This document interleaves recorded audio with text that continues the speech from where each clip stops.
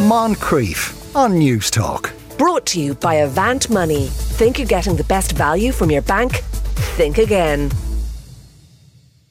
Now, as Cromwell's forces moved across Ireland, a group of Franciscan monks in Leitrim opted to leave their friary and hide in the woods and mountains in the south of the county. And they brought a chalice with them so they could continue to say Mass.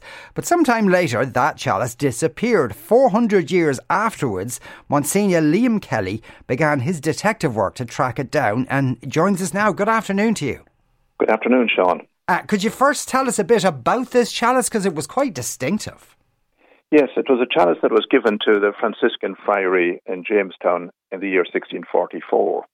And it has an inscription on it which says Pro Residentia Fratrum Minorum de Winterolus 1644, for the residence of the Friars Minor of Winterolus 1644. So it's a historic chalice and an important one. And it's happy days that it has come back to Ireland. Right. And at the time, though, the residents of the friary, were they told to flee the country altogether? They were. The Jamestown held out until almost the end of the Cromwellian campaign, but Jamestown fell in March of 1653, and the friary was suppressed. And part of the agreement that was reached between the local Irish military and the Cromwellian forces was that all priests would leave the country within a period of 1 month. Right, the Franciscans didn't do that, and instead, as you said, they disappeared into the mountains and woods of Leitrim and brought the chalice with them. And is it known how long the Franciscans were there for, or where they may have gone next? Well, they maintain a presence in Leitrim, scattered, not as a community, but scattered around Leitrim until the early 1800s. Right, okay, so they were still there, but I assume it's not known whether the chalice was still there. It's not known when the chalice went, but we think what happened was that the chalice was brought by Franciscan priests, Irish Franciscan priests, to America in the decades after the Great Famine. Right, okay. So when you started looking, did you have any idea where it might be? No, I didn't. But when I started researching back in 2017, I came across a few references to this chalice. The earliest one was in a Washington periodical way back in the year 1916. And it referred to this famous chalice that was in Cincinnati with the Sisters of Charity there. So it's all over 100 years in that convent in Cincinnati. Okay, and I suppose the way of identifying it was because of the inscription. That was unique. Because of the inscription, but the people in Cincinnati, when I contacted them in 2017, hadn't a clue where Winterolus was, because that's the Irish term for the area of South Leitrim that this chalice was given to. So they had no idea where the chalice came from, or even that it had come from Ireland. Oh my God! And so, what was the chalice still being used in Ohio? It was on display when I contacted them. It was on display in a cabinet there in what they call their art room in Cincinnati.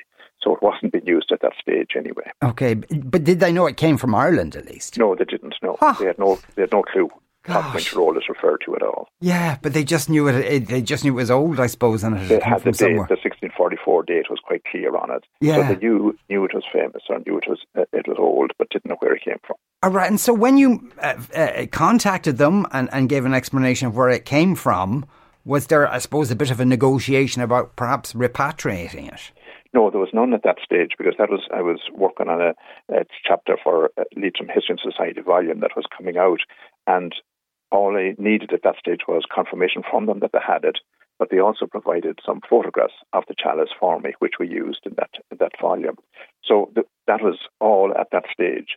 But there was a key person there, Veronica Buchanan, who was a lay archivist in Cincinnati, and she kept in touch with me by email. And just last May then, out of the blue, she emailed me to say that they were downsizing in the convent in Cincinnati and that they were looking for a new home for this chalice. So of course, I was overjoyed, needless to say, and we reached an agreement at that stage that I would travel personally to Cincinnati to collect it and bring it safely back, but also that the parish of St. Mary's Church in Carrick-on-Shannon, the parish where the chalice began its life 378 years ago, would be the new owners of the chalice. Okay. What kind of condition is it in? It's in very good condition, and the inscription is very clear on it. It's slightly blotched, or the gold plating is slightly blotched on it, but it's in very good condition, and the inscription is very clear.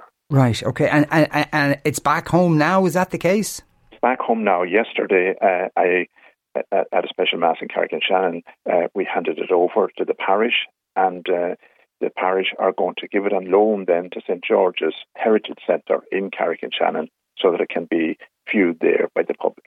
Right, okay. Is there any kind of complications bringing something back from the United States? Do you have to declare it or fill out any forms or anything? Yeah, I was a bit concerned about that because, wondering would I be able to bring this through customs or would there be any problems? But the people in Cincinnati drew up what's called a deed of gift agreement, which gave me ownership of the chalice. And I used that then, but I used it in carry-on luggage on the plane, and there was no problem at all getting through customs. Ah, right, okay. What size is it? It's about 9 inches tall. It's very elegant. It's beautiful handwork on it and beautiful artwork on it as well. There's a crucifix and beautiful flowers and stuff like that on the base. So it's a very elegant, rather small chalice, but it is 9 inches tall. Yeah, and it's made of gold and pewter. Well, possibly. I'm not an expert on this. It may not be pewter, but I'm not certain. But it is gold plated. Mm. Is it known where it was made? No, and but there were gifted or craftspeople in Dublin and Cork and various places at that time, and there were quite a few chalices made at that time because we've 3 old chalices relating to County Leitrim. There was one in 1536 given to Fina Abbey, one in 1619 to Creevalee, and Winterola's Friary in 1644. So we now know that those 3 chalices exist. And what normally happened was that it was a wealthy family like the O'Rourke's would give a gift of a chalice to a friary or to an abbey, and that's what happened in both Fina and Creevalee. But we don't know who donated this Winterola's chalice because there's no donor's name on it. Right, okay. And I suspect it was too dangerous at that stage to have your name on the chalice. And I suppose that even the person who made the chalice wouldn't have, there'd be no identification marks on the bottom of it or anything. That's like right. That. That's yeah, right. for the same reasons. Right. So is it now in the Heritage Centre permanently? It's on loan, and it's from the parish to the Heritage Centre. So I don't know how long it's going to be there, but I suspect it'll be there quite a long time. But I don't know. Right. Okay. Well, congratulations. Are you doing any other detective work at the moment? I'm always rooting at something, but nothing in particular at the moment. Yeah. Right. Okay. Well, we'll talk to you again perhaps when you make your next discovery. And thank you so much for speaking with us today. That was Monsignor Liam Kelly there, part-time detective and priest. Moncrief. Brought to you by Avant Money. Think you're getting the best value from your bank? Think again. Weekdays at 2 p.m. on News Talk.